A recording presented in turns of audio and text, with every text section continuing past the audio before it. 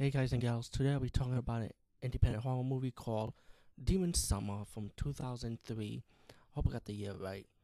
Um, One of the actors in this movie is familiar to me because I know I reviewed a movie with her in it, and it's that actress was making out with the guy who turned out to be the demon, the first girl that get killed in this movie.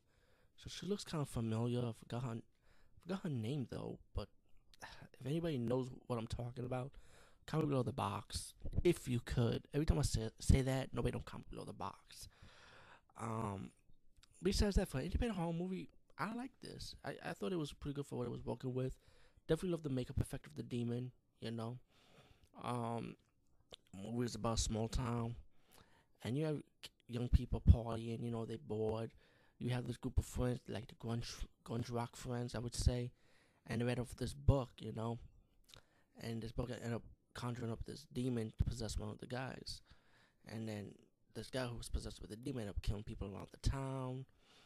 And you have this cop who's trying to investigate this murder case. And you have this crazy guy named Crazy Bob who knows about the evil book.